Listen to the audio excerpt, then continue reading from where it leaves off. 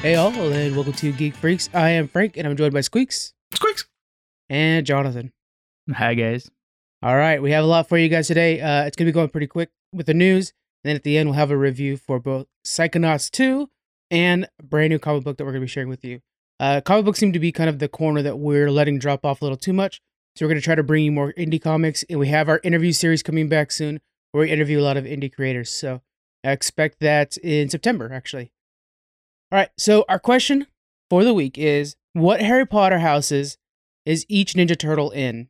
Okay, so Squeaks' face right away is lighting up. Oh, it's just kind of funny. Yeah. Let's go with Donatello first. Where do we see Donatello going? We'll start with you, Squeaks. What are you thinking? Ravenclaw. Ravenclaw? Why is that? You know the houses so well. Well, because Ravenclaw is known for its like wittiness and intelligence. So, I mean, I think that's kind of a freebie for Donatello, to be honest. I think he can outperform anyone by his intelligence and ways to solve issues. Maybe like battling somebody by wittiness. Okay. That's how I see it. Yeah, where'd you send him, John? Same thing. Ravenclaw? Okay. Yep. That might be an easy one. Mikey's the one I'm worried about the most, but let's go ahead and move on to Leonardo. What do you think, Squeaks? Where you got Leonardo going? I think I have Leo as Gryffindor. Really? I think, yeah, because I see Gryffindor is like brave and courage, and Leonardo has never. He goes in, I think, a situation tactfully, but I don't ever feel him like sway away from a challenge. Yeah. Right, Okay, I could see that one actually. I at first, okay, yeah, I could see that. I was thinking Hufflepuff for him at first, but I like that. Okay. All right, John, where are you gonna put him? I got the same thing again. Oh, Leonardo nice. and Gryffindor. Brave, Okay. leader, noble. All Gryffindor qualities. We can let Universal know that they can go ahead and make the movie now. Holy We'll shit! give him the, oh my god! TMNT. That'd be great. The day that information comes out, that news breaks, like we'd have to go to the hospital to visit Squeaks after his freaking stroke. I don't know if I'd be happy or mad though. That'd be a hard clash of two awesome things, but they don't fit together well. All right, next we're gonna be going to Raph, and I've got a pretty strong opinion where he belongs. But let's see what you guys think. Jonathan, where are you gonna put Raphael? I put him in Slytherin. He's Yes. creative, bold, but a little bit of a rebel. He's kind of the wild card, so he's got to go with Slytherin. Perfect choice. What do you got over there, Squeaks? Yeah, I'm gonna have to do the same because Slytherin's all Nice. about power and then whatever it takes to get that power. And I think we've seen Raphael go to extremes to, win a fighter battle, whatever. Yeah. Yeah. So I'm either going to, for the album art on this, for the YouTube channel, I'm either going to have the Sorting Hat sitting on top of the Ninja Turtle head, one of the Ninja Turtles, or if I can't do that, I want to have Raph in a Slytherin robe. So that is my Photoshop challenge for myself this week. Both images turn me on. All right, where are we putting Mikey at? Let's go, Jonathan. Yeah, so that leaves him for Hufflepuff. I mean, that's the only one left. And he's, more fun and playful and kind, which isn't necessarily Hufflepuff, but it's more or less Hufflepuff. You don't have a name like Hufflepuff without having some fun. Like that's definitely cornering you a little bit. Now I have him as Gryffindor because I think that he's a kind of a goofball, right? He's definitely my favorite turtle. But he is that brave, that stalwart character when he wants to be, especially like in the comic books you see a lot of that. Where it's like fun, but he'll put himself at risk for others. So that's why I was like, he's kind of a little bit of a wild card, I think. Where you got him at, Squeaks? Yeah, I got him as Hufflepuff as well with John because of like loyalty, and he is kind of like that goofball in a way. But they're still like unafraid of things. I mean, the courage is obviously not there like Gryffindor, but I definitely see him as a Hufflepuff. Yeah. I think what I'm seeing as bravery is better seen as loyalty. I think you're right. Okay. That makes sense. Okay. Yeah. Now there's a thing that I've seen before called the four humors, where like when you have a group of four for like entertainment, they fall into the four humors. And it's funny because if you look at it, like each one of the TMNTs, like they divide up well. Obviously the houses of Harry Potter. So do like Scooby-Doo gang. Like if you break it down, like Shaggy is, Mikey is, there's always like that goofball in each group, and there's always this stalwart character. So I just find that interesting. While we're here, I already explained that Mikey is my favorite. Who is your favorite turtle? Let's go with Squeaks on this one. Donatello. Donatello, okay. Yeah. Oh yeah. I love that guy. I mean, I'm not a big fan of what Michael Bay did to him. I think he made him a little too in the nerd realm, a little too much. But yeah, I love Donatello.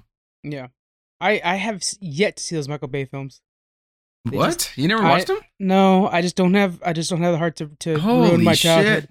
I mean, I watched them a few times, and I mean, I obviously own them, but I think it's still like the turtles look dope. I think, like I said, I obviously own them. Like, no duh, I'm gonna own everything Ninja Turtles. I like what Michael Bay does with characters like the Transformers, and the turtles look cool. And like I said, I think Donatello's a little too on the nerd side. Mm-hmm. But I mean, he could create a cool image, but other than that, it's like, fuck, man, these are just dumb films. But I guess that's what you're going into, right? Yeah, if you're going for a Michael Bay film, you're not going to go for anything too well. The original films were so good. Yeah. So it's really hard to mess with that. Like that first one, I mean, just right away, like them ordering pizza and them shoving the pizza down the grates and stuff like that. It's just all so good. So I hate to ruin that. All right, John, which one's your favorite turtle? I'm going to have to go with Raphael.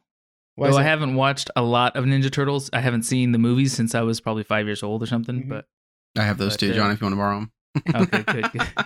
We just have to do a movie night at your house. Yeah. We'll just watch them all. That's it. All right, we got. At least we all picked different turtles. I like that too. That was good. I thought we'd all pick the same. I thought you guys were smart and go with Mikey. All right, so I just want to give a quick announcement. Of course, Patreon people, you guys get all these cool perks. Cephalopod people, you guys are also paying for a lot of our bonus content, but you're not receiving the same perks. So if you message us on Twitter or even in Cephalopod itself, saying like, "Hey, I want Discord access like the patrons do," or "Hey, I've bought in 5 episodes. Can I get in on this next giveaway?"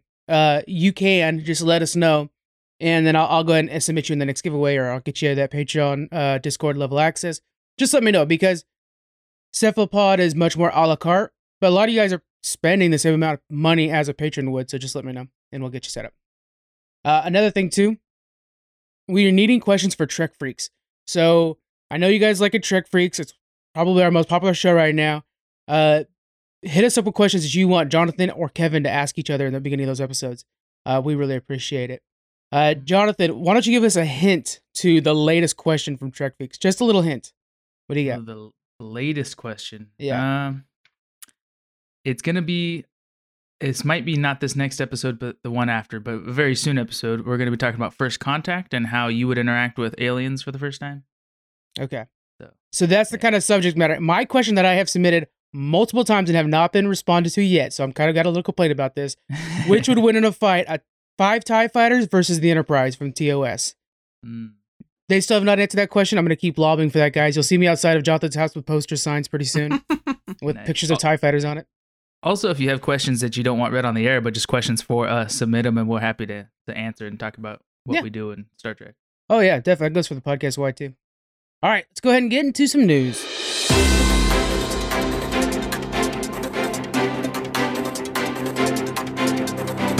First up, a follow-up to our continuous campaign. Niantic has reverted its Pokemon stop changes to the 80 meters.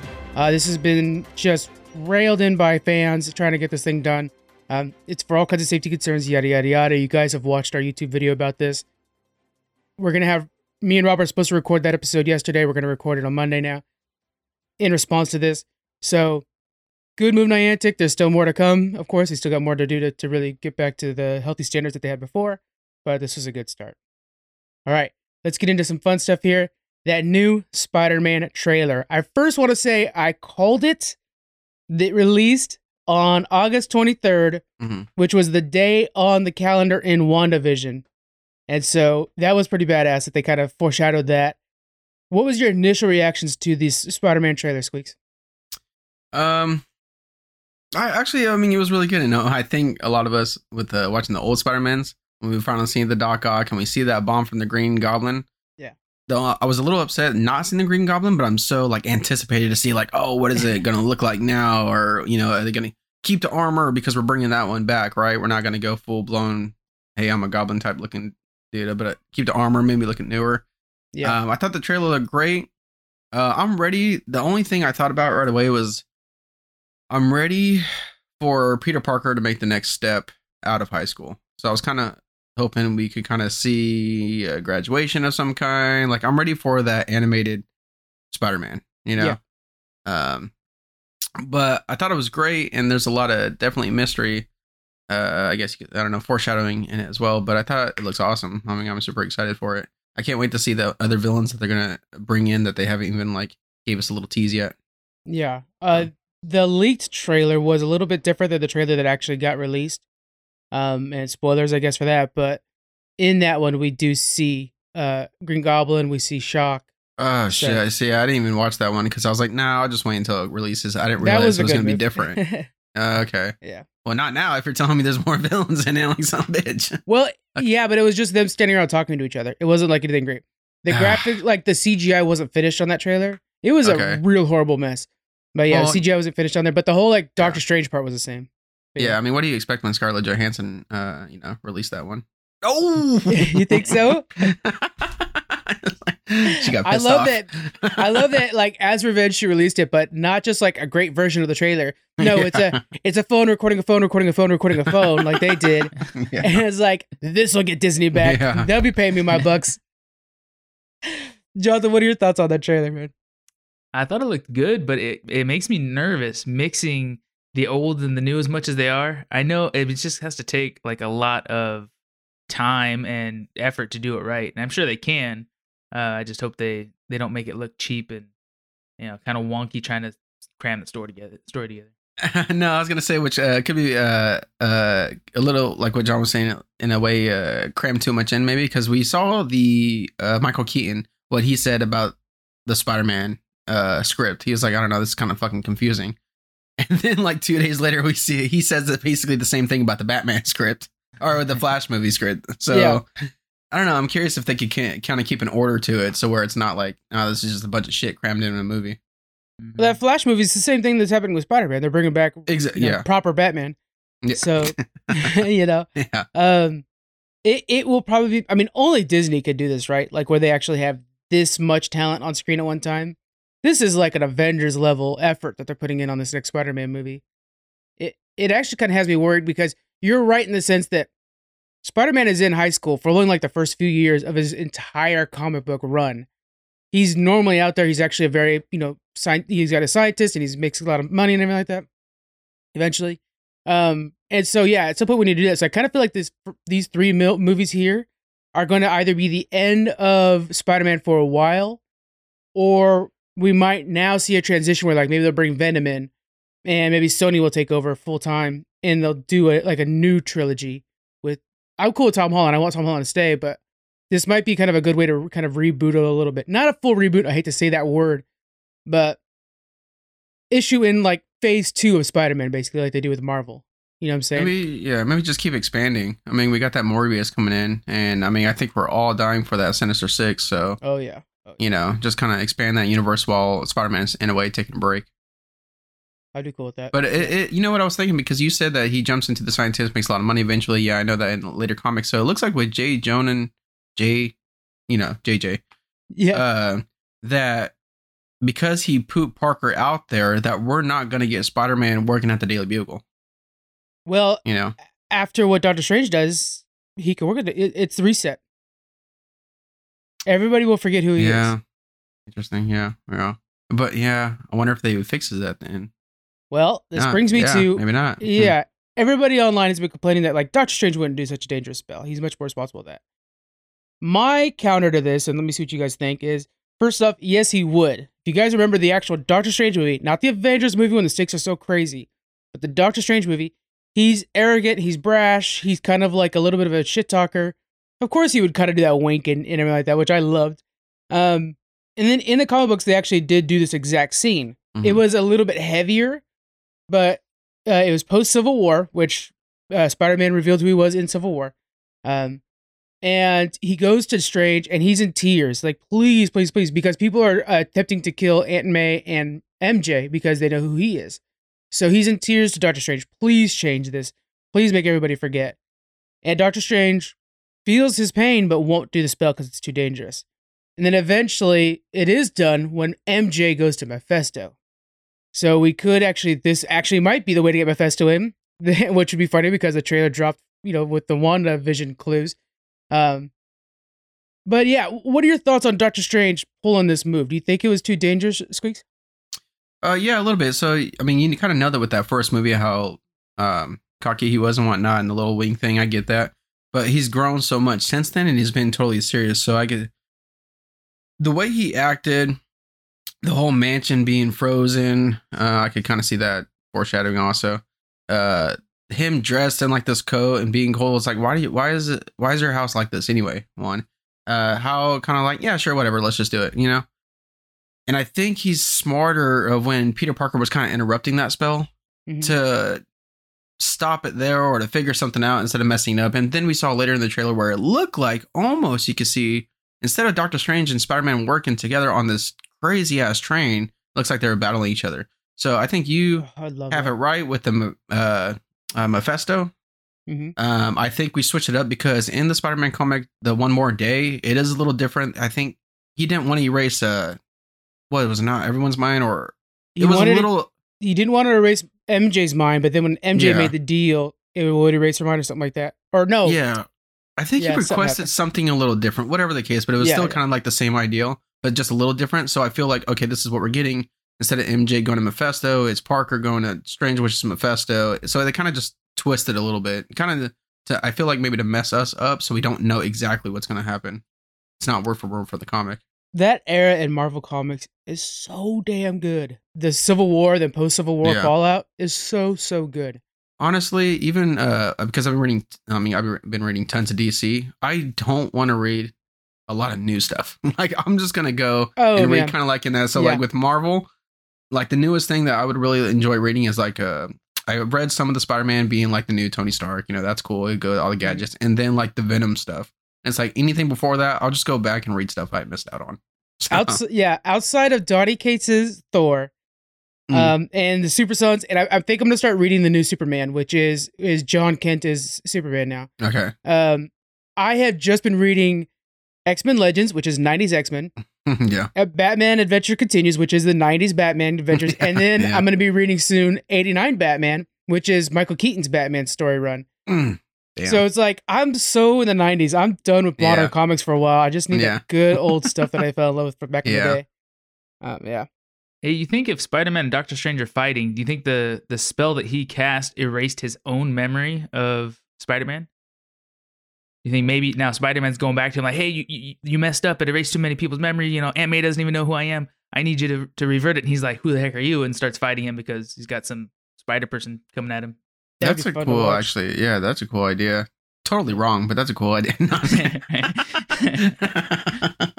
That would be cool, though. Actually, that would be kind of cool. Yeah. I love that Doctor Strange is becoming the new Tony Stark of the MCU. Like, we're done with the science superhero stuff. We're moving on to this magical stuff where we have Wanda and we have Loki.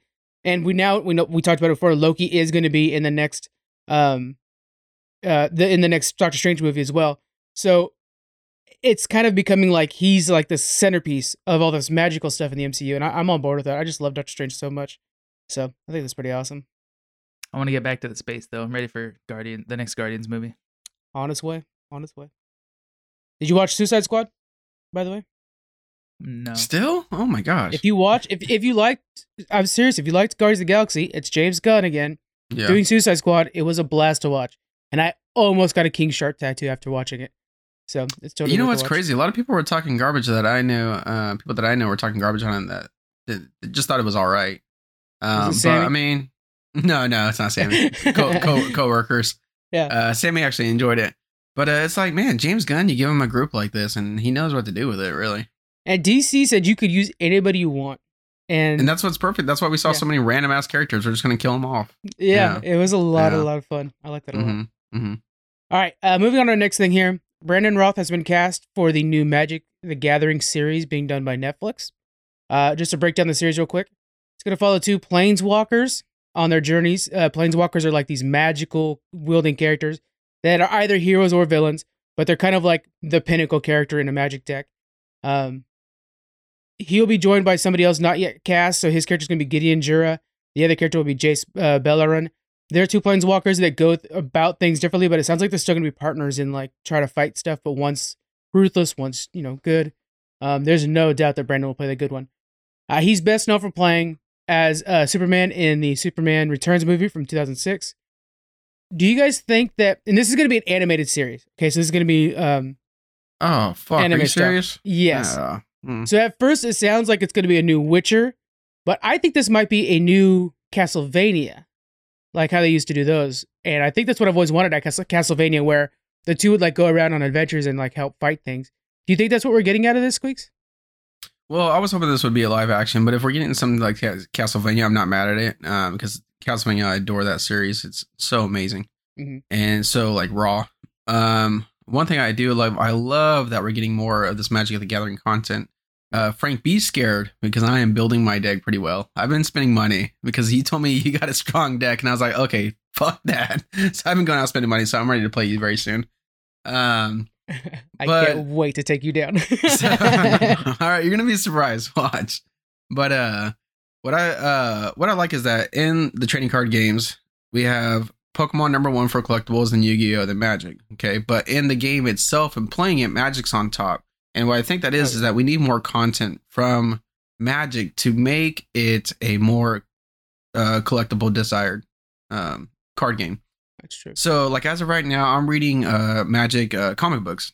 Okay, they got like I think the 6th one drops next month actually, and I really love what's going on with 1 through 5, the story and whatnot. I like seeing Jace Beleren and these Planewalkers kind of like coming in. You're like, oh shit, I know who that is. You know, that's kind of neat. So it makes me want to collect it in a way.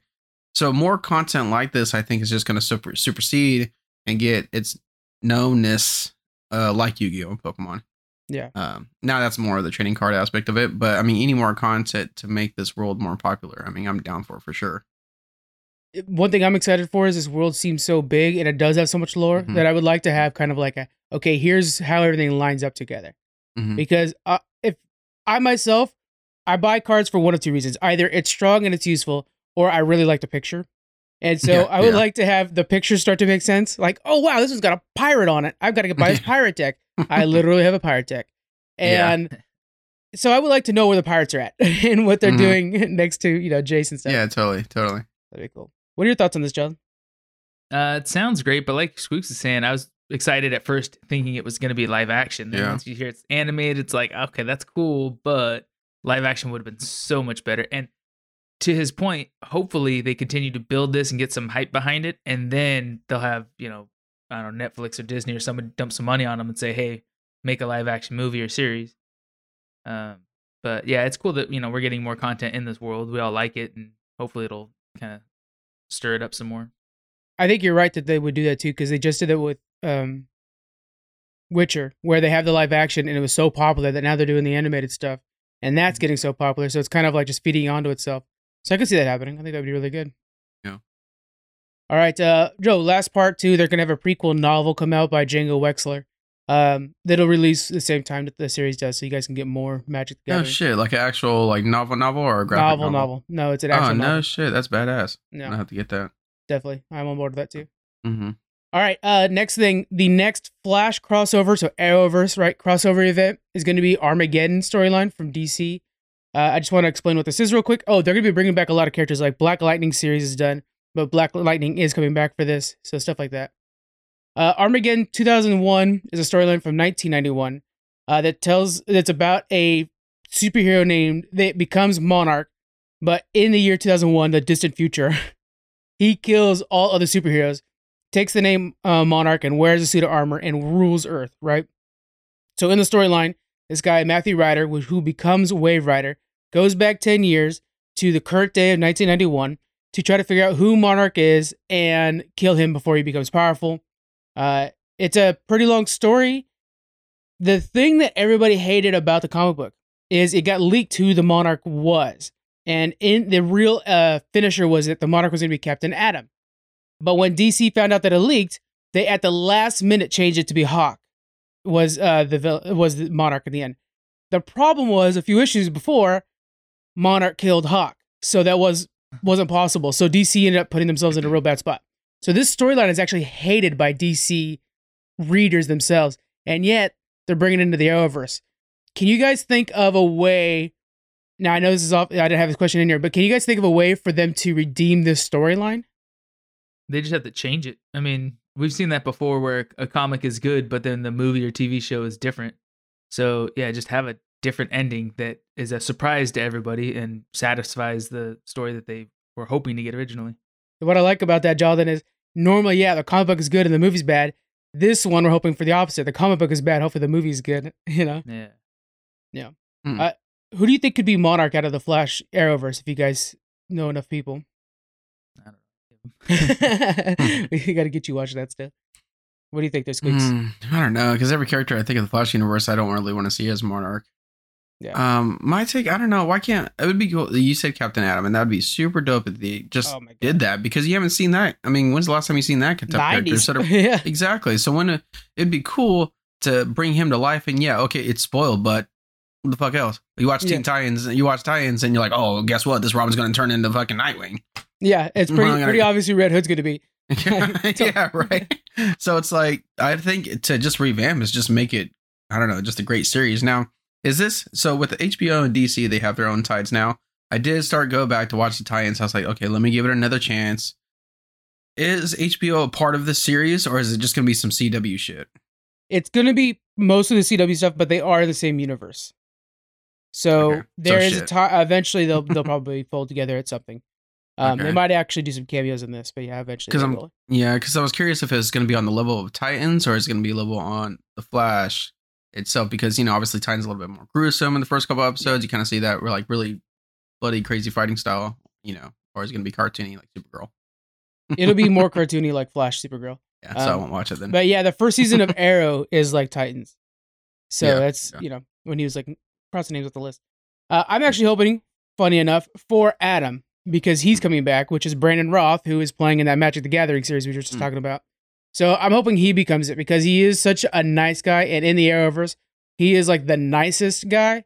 So for him to be like, yeah, at some point you just kind of lose it and you kill all other superheroes and become the ruler of Earth, would be really cool to see him kind of square away with that. And they actually had him come back as Superman during the last Crisis crossover event. So they keep kind of using him as this like pinnacle character. I think that'd be a lot of fun, honestly. So yeah, I would like to see that character come back. It's an old one. So. All right, guys, the event starts November 16th. It's going to be 5 episodes long, so it's actually a pretty long event for them. Next up, we have Disneyland is removing FastPass. Now, I have some major opinions on this, but are you guys familiar with FastPass? I know Squeaks, you probably are, right? Of course. Yeah. I used it the last time I went. We used it a little bit. For those of you guys who don't know, FastPass is a way to sign up to get on a ride like at a future time for free. You can either go to the ride, or you can pay a little extra to use the app and do it all through the app and be able to go on. Well, they're getting rid of FastPass, unfortunately. But they're getting this new thing called Genie. Now, Genie by itself is a way to schedule your day out depending on what you want. Like, so, oh man, I just want fast roller coasters. Well, it'll kind of help you build a schedule where you just go on a lot of fast roller coasters. The thing that we're going to be talking about is Disney Plus. It'll be $15 for Disney World and $20 for Disneyland per day. And what that does... You talk about Genie Plus, right? Genie Plus. Yeah, okay, yeah, I think you said Disney. You said Disney Plus. Yeah. Disney Plus. Yeah, Disney Plus will give you Mandalorian. No. Genie Plus. And so what this thing does is it'll be like FastPass, basically, where one at a time you can schedule rides to be able to go on. You'll get PhotoPass, much like the paid FastPass as well. And then you'll get audio behind the scenes stuff. Essentially, the only difference that matters is the fact that now you're paying for that FastPass. What are your thoughts on that, Squeaks? Is that good, bad? Are there any benefits to this for us? Okay, so it sucks to pay for more when you're already paying a crazy amount for a ticket already, right? I get that. But honestly, so I recently went to Disney World during the COVID stuff, and they kind of didn't have the fast passes. It was all just standby. You would not believe the difference it would make when there was no fast pass line interrupting the normal line. It was like, okay, here you're going to wait like 45 minutes for the ride. Actually, it was like 20 something because we weren't constantly getting interrupted, and we kept going and kept going. So it's almost like, damn, like if it deters away from the fast pass, maybe it's not a bad idea, to be honest. Now that's just someone waiting in line. But I did also read that super high volume rides will have an additional price. And so the Star Wars ride, which you guys haven't rode yet, which is the best effing ride that I've rode in my life in all theme parks combined. Okay, this thing is a freaking experience. Okay, it is bizarre. That they'll have additional costs, and it's like, are we going back to when Disneyland first opened with a ticket book with each ride on it. Right. Like we're gonna have to pay more to go on rides, which I think is insanely ridiculous. But it's almost like Disney has been trying to deter people away for the longest time. They're having way too many people in that theme park, and it honestly just makes it miserable for everyone. Well, for me at least, I don't want to go there. It's 100 degrees, and I gotta wait hours in every single line I get to. So I totally get it. But also, it's kind of a money hungry thing too. Let's be real. We're trying to, I guess, recover from everything, and this is a way to do it. But I can't say they're dumb or, they're kind of smart. Sometimes, and as a customer, if I'm sitting in a standby line and I'm not being interrupted, that line actually goes by pretty well. So maybe just get rid of or fast passes, period. Yeah. Yeah, they God, the old ticket book, I forgot about that. They used to do that. Yeah. That's pretty crazy. That's literally what I thought about right away. I was like, okay, so we're going to start having to pay to get on rides on top. I mean, unless you're going to change the tickets, which I don't see you doing that. You need to change the tickets then. So they won't. They keep raising the price of tickets, and they keep using the excuse of like, oh, we're trying to make it to where less people come. And it's like, that's such a bullshit thing. Just turn people away then. You know? Yeah. Instead, you guys lower don't. The capacity. You just keep raising the price. So you're not going to lower the capacity, but you'll raise the price. That's just bullshit. Better solution, expand your park so you can fit an extra 10,000 people in there. They are doing that too, actually. They're working on expanding the park. They're adding a whole new section that's behind the current, I can't remember the name of the hotels, but that hotel road, there's more stuff going back there now. Those flat parking lots, consume like 80% of those, and then what you have left, make a giant, like skyscraper-sized parking garage. Yeah. That'd be cool. Actually, that would probably work. Yeah, well, like one of those big vending machine parking garages would be dope. There you go. All right, John, what are your thoughts on Genie Plus?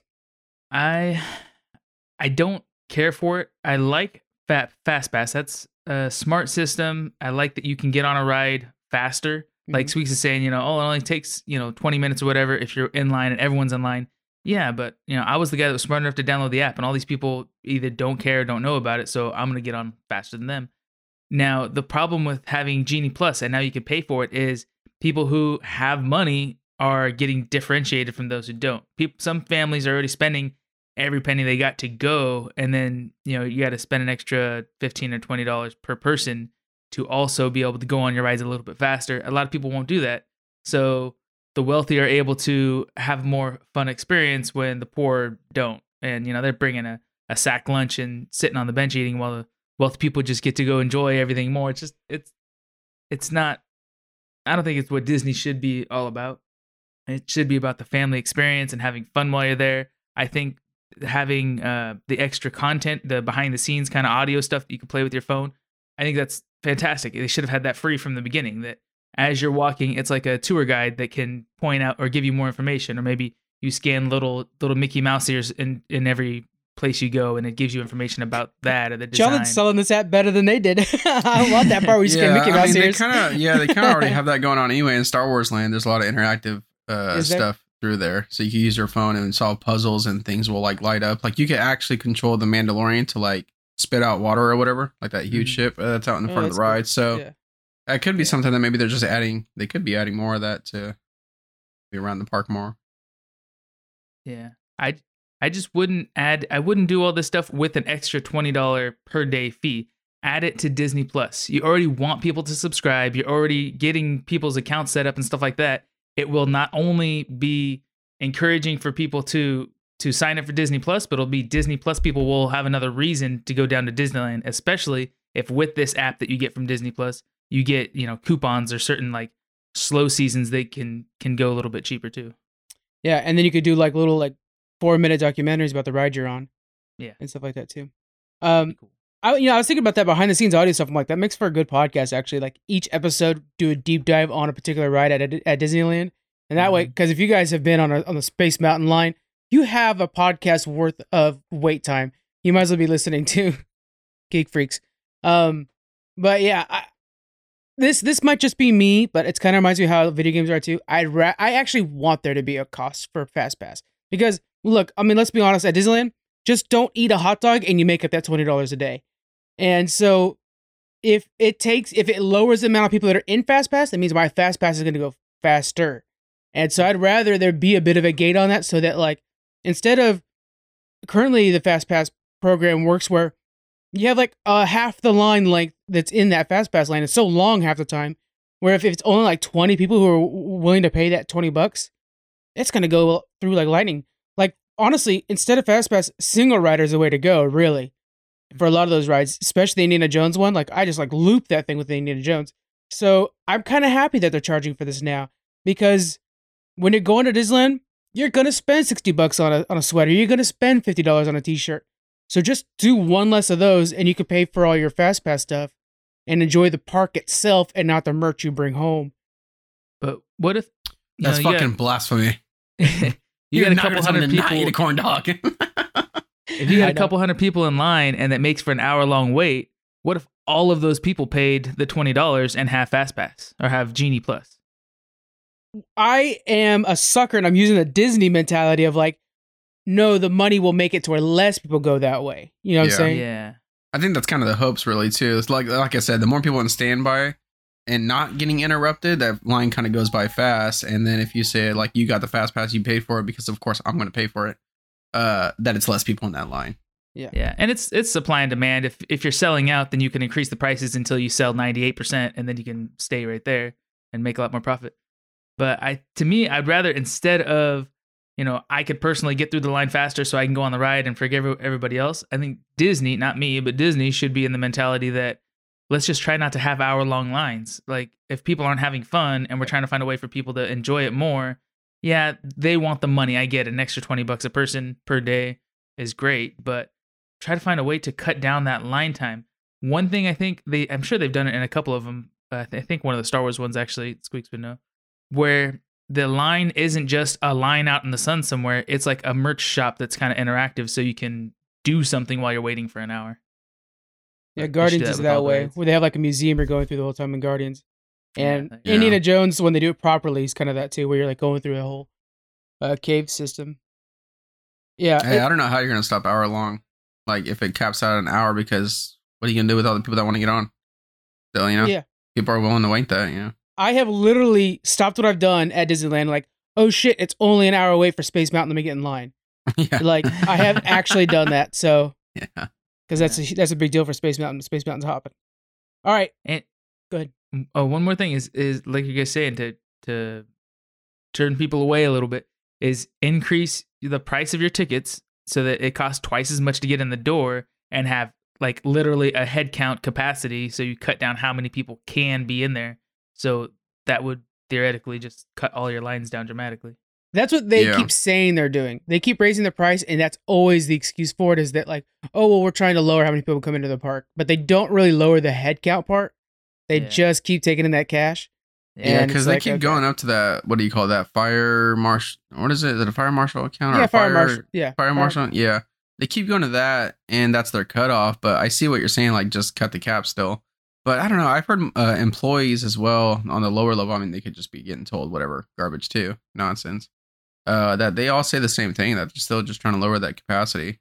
I mean, for me, I remember, obviously I get a discount on my tickets, and it used to be $99 for a 3-day hopper. Now I have to pay $250 for a 3-day, or $280 for a 4-day. That's the military discount, right? Yeah. So a lot of people are probably pissed off that I'm going to pay $20 more because I get a discount. People right now are like, when the hell were you paying $99 for a 3-day hopper? Yeah, like, that's a crazy deal. That's 2011. Yeah, that's the good old days right there. Dang. Yeah. All right, let's end this off with the real answer. Would you guys purchase Genie Plus? For me, it's a definite yes. Yes. Squeaks?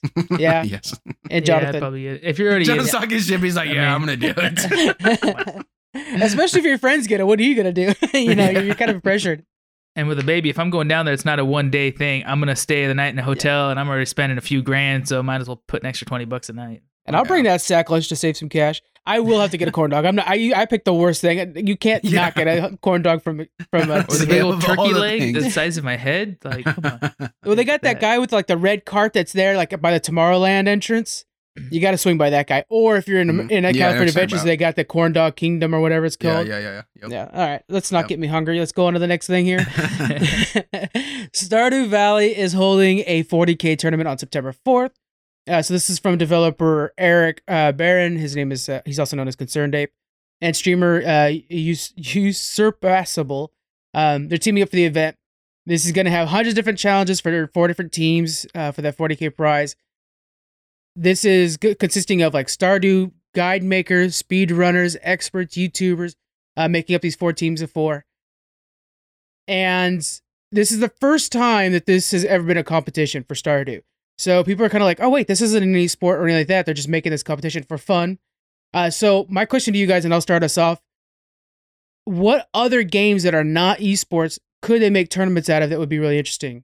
So the two that I put down here is, first off, is Wildlands, which is a game much like Mercenaries, where you have an open world and your job is just like, here's some targets, go kill them, and you can do it any way you want to.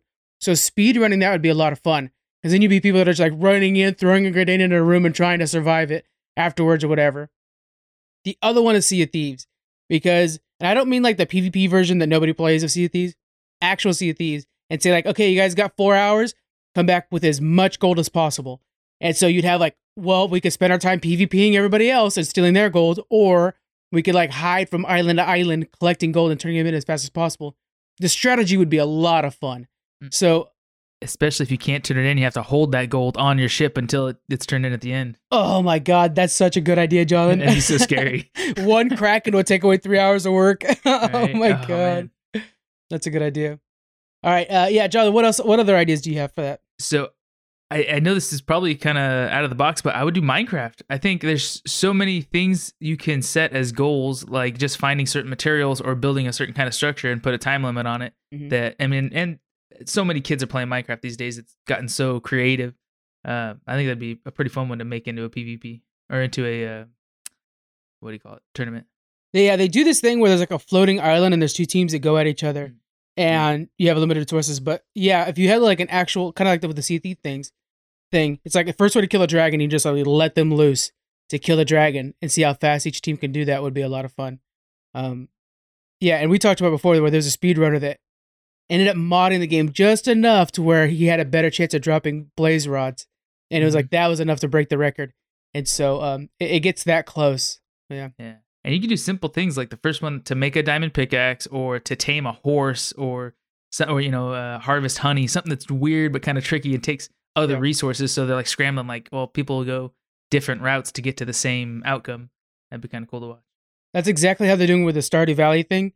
Is there are different things, like we'll use that. So yeah, like you get 10 points for making that diamond pickaxe, then you get 5 points for harvesting honey. And so then the person with the team with the most points at the end win. So that's how they're doing it, like that. Squeaks, do you have any alternate games that would be good for this? Yeah, I think mine's going to be like the Demon Souls Bloodborne type games. Oh, now, wow. I'm thinking like, hey, maybe your objective is you're going to kill boss 2 in world 1, this is the main part. And they got the level set up to where you can do that. So you're going to have to go through the whole route to get to that boss. But what would make it very interesting is that, one, the playstyle of how someone would take down that boss, right? Or take down even the little enemies on the way. But what I think would be kind of fun and interesting, be like, say if they're at that same, one's a little ahead of the other ones at the boss, and think of one's like just a couple enemies right before that boss. Think if he dies on that boss, how, these games work, you have to start from the very beginning of the level. So you might have like passages unlocked and whatever, but those other enemies spawn back up. And then you can have that other guy that was just behind that guy that just died kind of be at the boss now and take over. So I think it'd be cool because you'll see, hopefully see that lead change. Yeah. I think that'd be kind of neat. Like, here's your first boss, world 1. This is your objective, and we're just going to watch them get to that. Dang, that's a good idea too. Would they be sharing like the same world, or would they be just going like opposite? I would say I want to see them like in this same exact spot, same exact everything, and then your job is to run through it as fast as you can. Yeah. And that would make it cool. Is that if that one was the slip up, you got to start all the way back there. Now, like I said, you might have passages unlocked to get to that boss faster, but at the end, you still got to fight these enemies in the way, or just run past them, whatever anybody crazy does. That's a great idea, because like just a missed dodge will reset you. Oh yeah. So yeah, that's a good idea. Oh God, I would be so awful at that. Yeah. All right. Yeah. So guys, September 4th, if you guys are Stardew Valley fans and want to check that out, I know I'll be watching.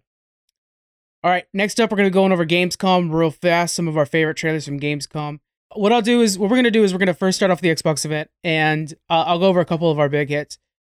It was pretty light, to be honest with you. First off, Humble Studios is joining Game Pass. So that's just a new slew of indie titles joining Game Pass. Some really big hits there. They announced that this Christmas, xCloud is going to be coming to all of these systems. So everything that's Game Pass will be able to play through xCloud. Jonathan, do you think you'll be able to take advantage of that xCloud? Do you think that's going to be something useful for you? Probably not. I mean, I almost never use my Xbox anyways. That's actually not even plugged in right now. I just do everything on my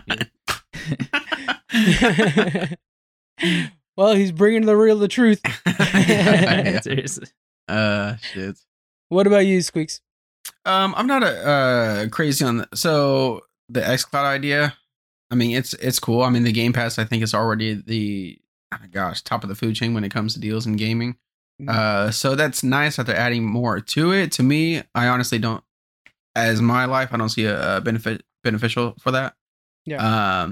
But I did, if anything, almost want to pre-order a Halo. Did you see that Halo Xbox? Oh my god, yeah. I'm waiting for Amazon to pop that bitch up because I think I will pre-order it. I haven't bought an Xbox yet, but that was the closest thing to it. Oh man. And that controller though too, like that did thing you is see the $200 one, that Elite one? I didn't see no $200. Is it the green one with his visor as the button? Yeah, so that's the Elite controller. That is $200. Yeah. Damn. Yeah, I know. I was almost hitting pre-order. I was like, oh, that price. I was like, no, I'm good. Where's my card that Sarah doesn't know about? I mean, like, that controller is one Switch cost. Like, it's just, right. It's really tough to swing that. But yeah, I want that Xbox console. Or the Halo console. Yeah. Very good. It is. We have a date for Halo 2. But let's go ahead and go into Dying Light 2. Got to some more details, which is like a parkour zombie game. The game I'm most excited for that was like a brand new title from them was it's called Stray Blade, and it's gonna be a new adventure title for them. I kind of think of like Fable 1 almost, kind of where it's just like hack and slash with some magic. I'm excited for new IPs to be joining the gaming world essentially, because I think we get a lot of those like, oh, it's a sequel to this, oh, it's a reboot of this. So it's nice to have just like a brand new title, and that was the big hit for me. A couple other things I want to make sure to mention. We have a brand new ship skin coming to Sea of Thieves, and it's going to be the Borderlands skin. So you guys, if you guys are Borderlands fans and Sea of Thieves fans, rejoice. The skin is completely free, so that's pretty cool. And then Destiny 2 announced a brand new expansion coming up called The Witch Queen that looks dope. It actually looks like a Lich King kind of thing where she's raising the dead to attack her foes. I think that might be the one that brings me back. So come check me out on Destiny 2. All right, let's go on to day 2, and we're just gonna be doing the first days because the third day was so awful. So it was just like indie titles and nothing really cool. But our top 5 reveals for me was we have a brand new trailer for Lego Star Wars Skywalker Saga. This looks like they totally revamped every Lego game, and actually looks like some real new footage and new gameplay. Jonathan, have you played many of the Lego games? I played the Lego Batman game. Mm-hmm. I think that, and I played like demos, I think, for one of the first Lego games, but I think that's it. Yeah. What about you, Squeaks? Yeah, I played quite a few of them. Harry Potter, Jurassic Park, the DC villains, some of the Batman ones. Yeah. What do you think about getting a Star Wars collection that goes from, I mean, the very beginning of Skywalker's story all the way to the last movie? Yeah, it's pretty neat, to be honest. I haven't played the old school Star Wars ones, since they came out.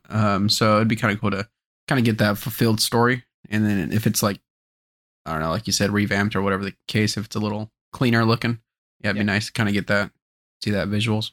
It feels like they rebuilt the games completely because there's a lot of like behind the shoulder action, which is something I don't remember from Lego games. I haven't played a Lego game in a bit since the Batman ones. Actually, I played all the Batman ones. Mm-hmm. So I'm excited to give this one a shot, and we'll have to see. Then yes, we had on day 2, we had that Halo Infinite trailer that really showed off a lot of cool stuff. I'm so excited for Halo Infinite. We have a date. It's coming out December 8th, I believe it was. I don't have the date here. I realized, so that's not good. Is that just the multiplayer?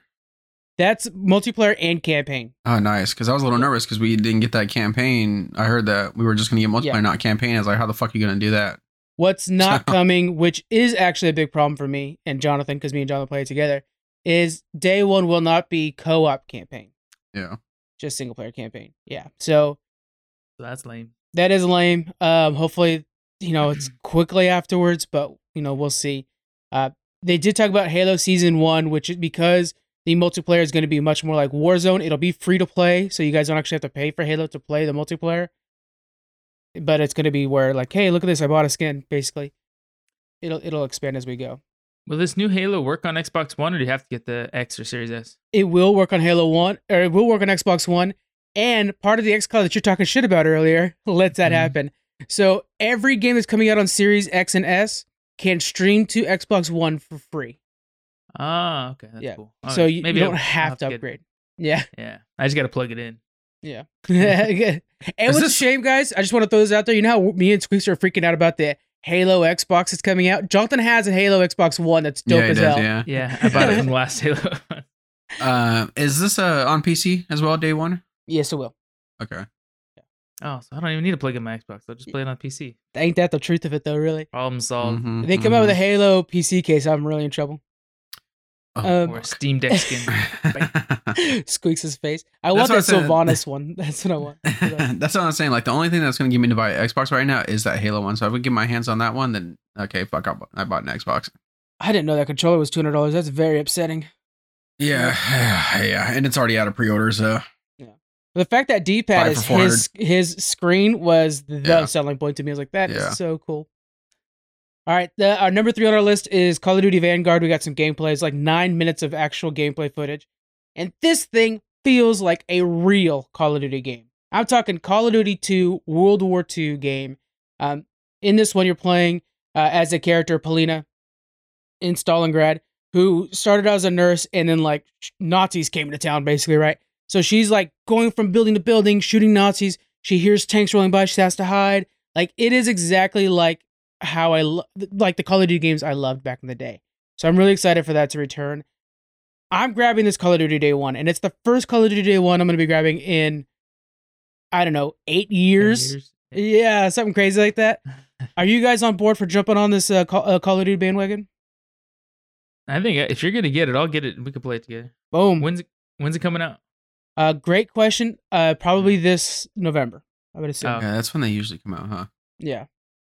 Yeah, definitely. I mean, I usually buy them for the games. The last one about the Modern Warfare, just Modern Warfare. I mean, I play it for the campaign. I don't know if I'll get a day one because I am just playing for campaign. I'm not crazy on the multiplayer. I used to be, so it's like, am I really going to spend $60 just for the campaign? So it's funny because I only play for the campaign, and Jonathan, I believe you're mainly a campaign guy too, correct? Yeah. So your typical Call of Duty player is like, oh yeah, like if we had Daniel in here, he's like, oh yeah, Warzone this, Warzone that. I'm all about the multiplayer. And yet we're kind of outliers in that we just like the campaigns a lot and the good stories. So. That'd be kind of interesting if for PC, at least, if they were to sell those separately. Because it seems like, I mean, they make the money. They'd rather just make a $60 sale every time. But I think you'd get a lot more people willing to buy a $30 or $40 just campaign or just, multiplayer version. I'm sure a lot of people will spend $40 just to get the multiplayer that don't care about campaign. But, you're getting more than half the price for half the game. I think that'd be interesting. Well, and with Call of Duty, it's tricky because not only is there the multiplayer, like you're saying, but there's also Warzone, which is their free version of the multiplayer that's real big. So with this, they already announced that with the Vanguard stuff, they're also going to come out with like Vanguard skins for Warzone you could buy that I'm sure Daniel's already got his like credit card next to his computer ready to go for that day. And it's like, insert this here and, have new skin. So there's going to be a lot of people that are like that are on board. But yeah, presumably coming out this November, guys. So check that out. All right, we had a reveal for a brand new game that I'll admit got me interested. Marvel's Midnight Sun. Squeaks, did you watch this trailer? Yes, I did. Oh my god, I'm just like, I don't give a shit if there was no gameplay. I'm buying that motherfucking game. The only thing I didn't care for, I'm gonna say real quick, is Ghost Rider Skull. I wish it was a little bit more Scully instead of like sharp robot point thing.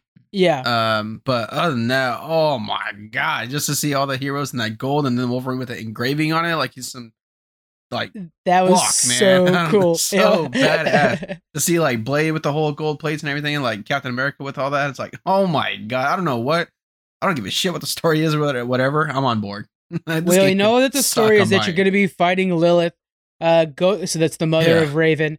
And we're trying to stop her from finishing the Darkhold book. Is from my understanding. Not Raven. Okay. That can't be right. Hold on, Raven. Raven, yeah, that's DC. That's DC. Hold on. I think even in the article I wrote Raven. Oops. Does it start with an M? Oh, Magic. I think. That's it. Marvel and DC copy each other all the time. Marvel mostly copying DC, to be honest with you. Anyways, so it looks really good. This is made by Fireaxis, which does Civilization games. That's not what this is. but this is probably closer to the XCOM.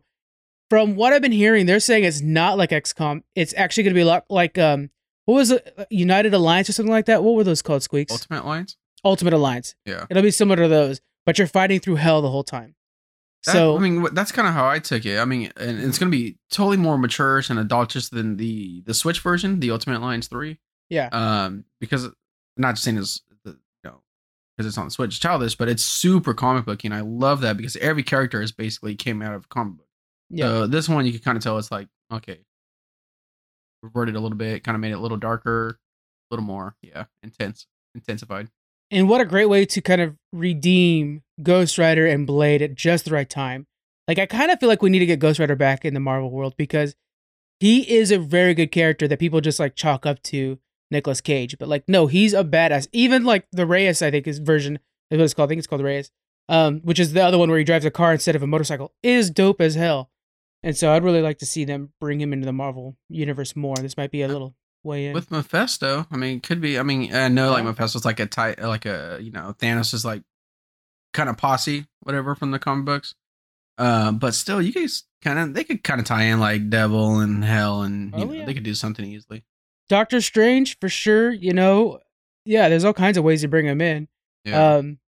Why do I keep saying Constantine? I'm thinking Constantine. Like that's DC, Frank. You're Shut really up. on the DC right now.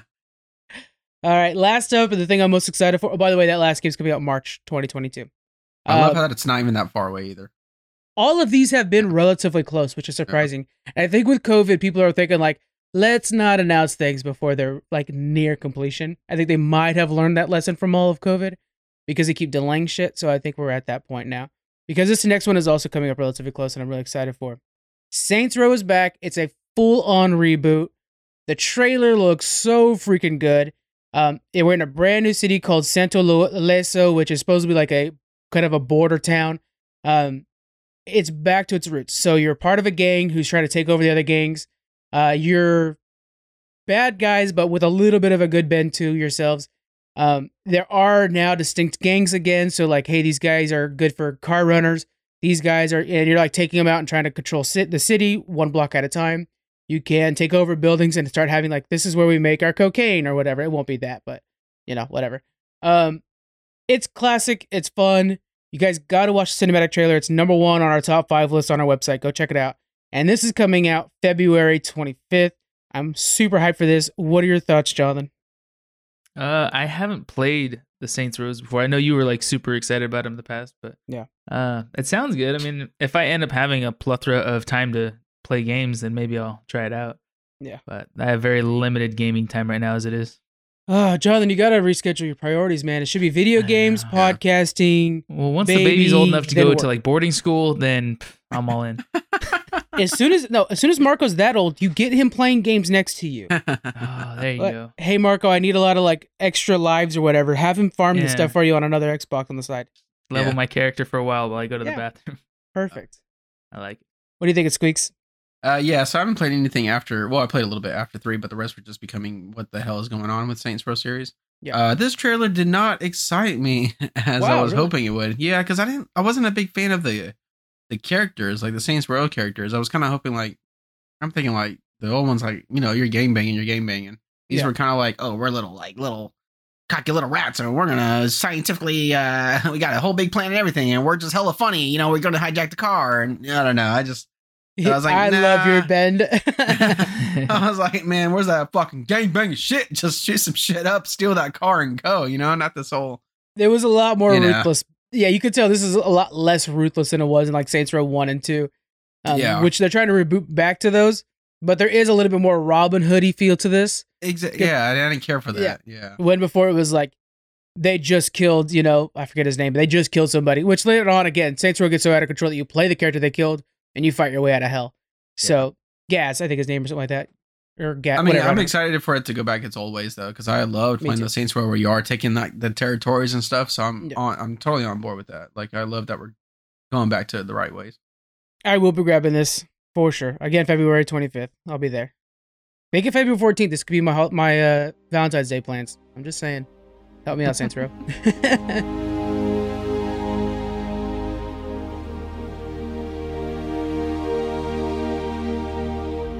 All right, next we're going to be checking out a brand new comic book run from the mind of Ben Slobach. He's one of my favorite creators.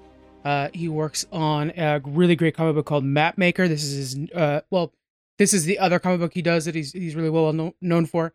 We're going to be bringing you guys more indie comics in the future, kind of really shine up that comic book corner that we haven't been giving as much attention to as we should have been. So this one here called Exilium, okay, Exilium, links will be in the description below, is a really fun comic book. It's starting at season 2 for the main title and has a spinoff now. Both so far are really cool. I got to dive into both of them. We're going to be talking about the main series, Exilium Season 2 first, and then we'll move on to the spinoff called Exilium Vanguard. So to begin, we're going to get you guys introduced to the world of Exilium. An alien race was invaded by an unknown invader. They escape and come to Earth as refugees. When they get here, they basically start a civil war on the planet. So half the planet is like, hey, let's bring them in and give them, sanctuary. The other half of the planet is they're a danger, they're a threat. They could bring the danger that attacked them back. There's no way we could trust them, yada, yada, yada. And humanity divides completely. The half that thinks that the aliens are dangerous are called Exiliums, and they leave the planet. And, the term exile, right? They leave the planet to go off, and there's a distant star that they're going to go shoot for that has a Dyson sphere, so a full society around it. When the aliens came, they came with a lot of technology, so we jumped far beyond our normal bounds in technology, and we're fully spacefaring and everything like that. Eventually, the invaders of the aliens planet comes to ours. They tracked them down, and they start attacking us. Battle ensues on Earth, and the invaders create a barrier around Earth. Three of our heroes, Ken, True, and Nia, get aboard a ship, and they break through the barrier. They run right through to seek help. They want to get to the Exiliums, the ones that left the planet early on, see if they can come back and help us. They get to the Dyson Sphere, they get to this big space station up that they have, and request their help. But they notice something's fishy going on the station, and they realize that they are the invaders. They wanted to reclaim Earth, wipe out the aliens and the sympathetic humans in one swoop, and have been attacking Earth. So craziness ensues. True, spoiler alert for season 1. All right, True ends up killing the leader of them, the Exiliums, and the Exilium space station is brought to closer to Earth, and they are now at a very sensitive reconciliation situation where they're trying to unite all of humanity together again, but it's very touchy. There's still some old school feelings, and that's where season 2 starts. We have the space station nearby, and there's this, trial situation where they're trying to figure out exactly what happened with the murder, or the death, I should say, of the former leader of the Exiliums. His son, the Exilium's son, didn't know how his father was invading and stuff like that, and didn't really know all the details. He is now trying to integrate his people into the Earth's society, and it's real kind of like touchy-go, really tricky. While they're discussing things on Earth, how the first issue of season 2 ends, they get a distress call for the space station, and they're like, "Hey, we got to go figure out what's on the space station." So they go head up there. It's our friends Ken, True, and Nia, and then a few others head up to there. And once up there, they find out that the old leader, and now how his son's leading, there's a brother. The old leader had another son who everybody has presumed was dead, and he looks like he's hell-bent to restore his father's glory. So we now have some old blood coming back to start a new fight, and humanity will see if it can survive this new divide, shaking them down. It's already very tense, and so with this new guy coming back and trying to tout the old ways, it's dangerous. This story, obviously, as you guys could hear, it has a lot of relevance for today. You could definitely hear echoes of today's politics and this discourse between factions that don't agree on anything and how much that can divide a people that really have the same goals in the end. So while we're talking about aliens, there is a lot to this story that you can kind of relate to. And like, yeah, they're in spaceships, but you could feel it. So there's a part of this that I really suggest you guys check out because it harkens so true to how we should be treating people and stuff like that. So truly check that out. The story is well written. It reads very well. This is what I would say like medium level text. So like sometimes you have a comic book that's just all about the visuals, and then you have another comic book on the other side that's like Watchmen is a great example of just like all dialogue bubbles. The visuals are there just to get the dialogue bubbles from point A to point B. This is really in the middle. So you'll have some parts that are very dialogue heavy, other parts that are all about the visuals. And the visuals are great. You know, we'll go into those in a moment. But yeah, it's really great. Really well done. There is a good mix of, you know, introducing you to the world once you start season 2. So I suggest you guys could just jump in on season 2. You could go into season 2. If you want to, you can check out all of season 1. It's out there as well. And it's all a lot of fun. I've been checking out season 1 as well. And it's a blast. Visually, there's some solid details on the characters. They do a really great job with the face structure, I've noticed. So you can really kind of see their personality in the face. You could really get an idea of what these people are feeling through their face structure. Which is a lot of comic books nowadays, they'll kind of go with that light drawing. Actually, it's funny, is Vanguard actually kind of lightens it up a little bit. The spinoff kind of lightens it up a little bit. But this one is a little bit more detailed. Especially True, which is an alien. And I thought, like, when you first see him, you're like, well, you're not going to get any expressions out of him. But no, you feel it. And he has like these big black eyes that at first you're like, oh man, those are kind of freaky, they're kind of alien. But no, then soon you realize they're like anime eyes and they actually express even more emotion. So it's really well done. Paneling is generally a little bit more traditional than you, it's quite a bit of traditional, but there are some panel breaks that I really like, where we have kind of either there is no, you know, formed boxes for the panels, which is really cool looking, where it's just like this corner is actually the entire panel and it just blends in and just bleeds in like watercolors. Or there's things where it's entire, you know, page. It's really well done in that sense. Now, would I like to see them get a little more creative with their paneling? Yes, because of what the story is and how it's like big space adventure and stuff like that. I would like to see a little bit more creative stuff with the paneling. We have seen that in some panels where it shows like them repairing the side of the space station. I was at that in awe, looking at all the little details, and I wish that there was more of those. So hopefully, as these guys get a little more funding and stuff like that, we can really start to see them flex those muscles that we know they have. So that would be really cool. But in general, check out Exilium. It's Exilium. It could be Exilium, but I'm going with Exilium. Check it out. That's season 2 starting now.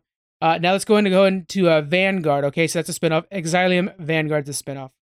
All right, now with Exilium Vanguard, we're going back in time to when Earth is fully, you know, encased by this blockade, and you know, it's oppressive and war all the time, stuff like that. We're there, and we're seeing this band of kind of renegades, like all looking around at this ship that's just chilling there with a barrier around it, and they're all giving orders, and it's definitely a team of sorts, right? And we start to recognize a couple of faces. Yes, Ken, True, and Nia are all there. And we're like, okay, what's going on? What's going on? There's definitely one focal point. This alien that's got this kind of hood over her head, and she looks very cool. And they're all waiting on her command. And finally, the ship looks like it's about to take off. So the shield goes down, and boom, it's a go. And this comic book, from that moment, I'm talking about the first issue of Vanguard. From that moment is non-freaking stop. It's just go, go, go, all actions. This is like, for season 2 of Vanguard, of Exilium, it's a lot of setup because they have to tell you the world again. They're kind of, you know, reintroducing you to the characters. This one, they assume you know the world. You're watching the spinoff now. And so it's just like, okay, well, here you go. Here's the world, and just have fun in it. And that's exactly what you're doing. You're just having fun in it. So it's very quick pace. It's black and white in comparison to the color one. That's probably going to be changed in the future once they get, you know, the funding for a colorist and stuff like that. That takes time. But the lettering, by the way, is top-notch lettering. I mean, we're talking like 90s Marvel DC lettering. Really, really well done. I like that one. It's nice, clean, easy to read. Because, you know, when you get into comic books, you kind of just go faster and faster and faster. and you just can't stop. Especially one that's like this, where it's just like, boom, go time. Try to capture that ship. So the team tries to capture this ship. They're leaning back a lot on their leader, who's kind of just unsure about everything. Well, not unsure about everything, but just kind of cautious of the situation. Like, what are the odds of them getting past this blockade? What's amazing is, the team gets aboard -3 people, and they fly off. And those 3 people are like, oh, great, job worked out well. All right, well, let's go on to our next adventure. And that is the start of Exilium #1, the main comic book. There's a little bit of a prequel for our team here, right? We got to see them in action, which is a lot of fun. There's one panel in particular that I really like that shows them kind of all in the hero shot. And they're like, all right, guys, well, the team's on there. Let's see if we can't help them win. And they all pick up guns and like, let's split up. And I think that would be really good framed. I might use that as part of the cover for this. It was a lot of fun. So the main ship goes with our team. They get through the blockade, and now they're off on an adventure. We don't know what their goal is, but their dynamic is where it's at. We have like the smart guy who, the techie guy. He's your whiz kid that's already like friends with the android. We have the kind of the gruff soldier that's like, oh, we got to go by the book. We of course have our leader, who's this alien who has definitely some other motives involved and so stuff like that. Art-wise, like I said, it's black and white for now. I think that might change. Face structures are good, but there are times where they kind of go with a little more cartoony look. But you could tell they put more work into like explosions and the environment. When they're on Earth, the rubble and stuff like that. Great detail on the building. If you guys check this out, check out the buildings. They're very good details. The roads, the rubble, very nicely done. And then if you look at like when they're, aboard the ship and going off, like the walls, they have the scratches and they're just the little lines. So you almost feel the depth within the lines in between the walls and stuff like that. It's just, this book in particular does a really good job of putting you into that world and making you want to look at it and check it out. So again, this is Exilium Vanguard. Both, this one ends with a mystery as in what is their goals, and you want to be on board with them. This is an indie comic, and I just really like this team. Let me go over who we have working on this team on these comics. So again, Ben Splack, I could vouch for him. I really like his work on Map Maker, and he's the creator and writer of this one. So check that out. Illustrated by, this is for Exilium, Solomon Farias, colored by Vittorio Tone, lettered by HDE. That lettering in both these comic books is tight, so good job on that. And then we have some variant comics you guys could check out. One done by Camila D and Daniel Watts and a few others, so just check those out, guys. I enjoyed reading these quite a bit, and we actually got a lot of them to read, which was a lot of fun because then we could really check it out. And then for Vanguard, again, Ben Splack again, Pablo Vertigo Manaz did the illustration for that, and then we had coloring was done by Vitario again, and then we had that lettering again by HDE, like I was talking about before.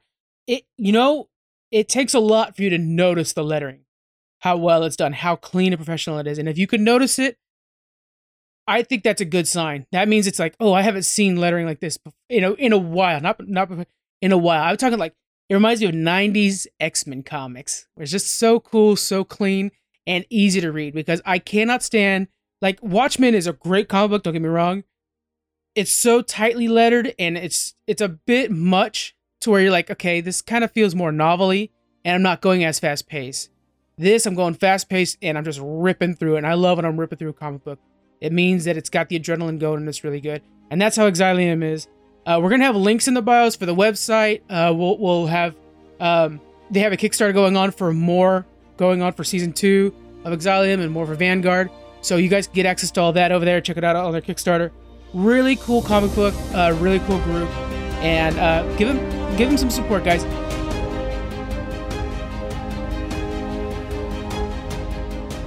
We're going to be trying to focus on these indie comics. We're going to be interviewing a lot of creators in the future.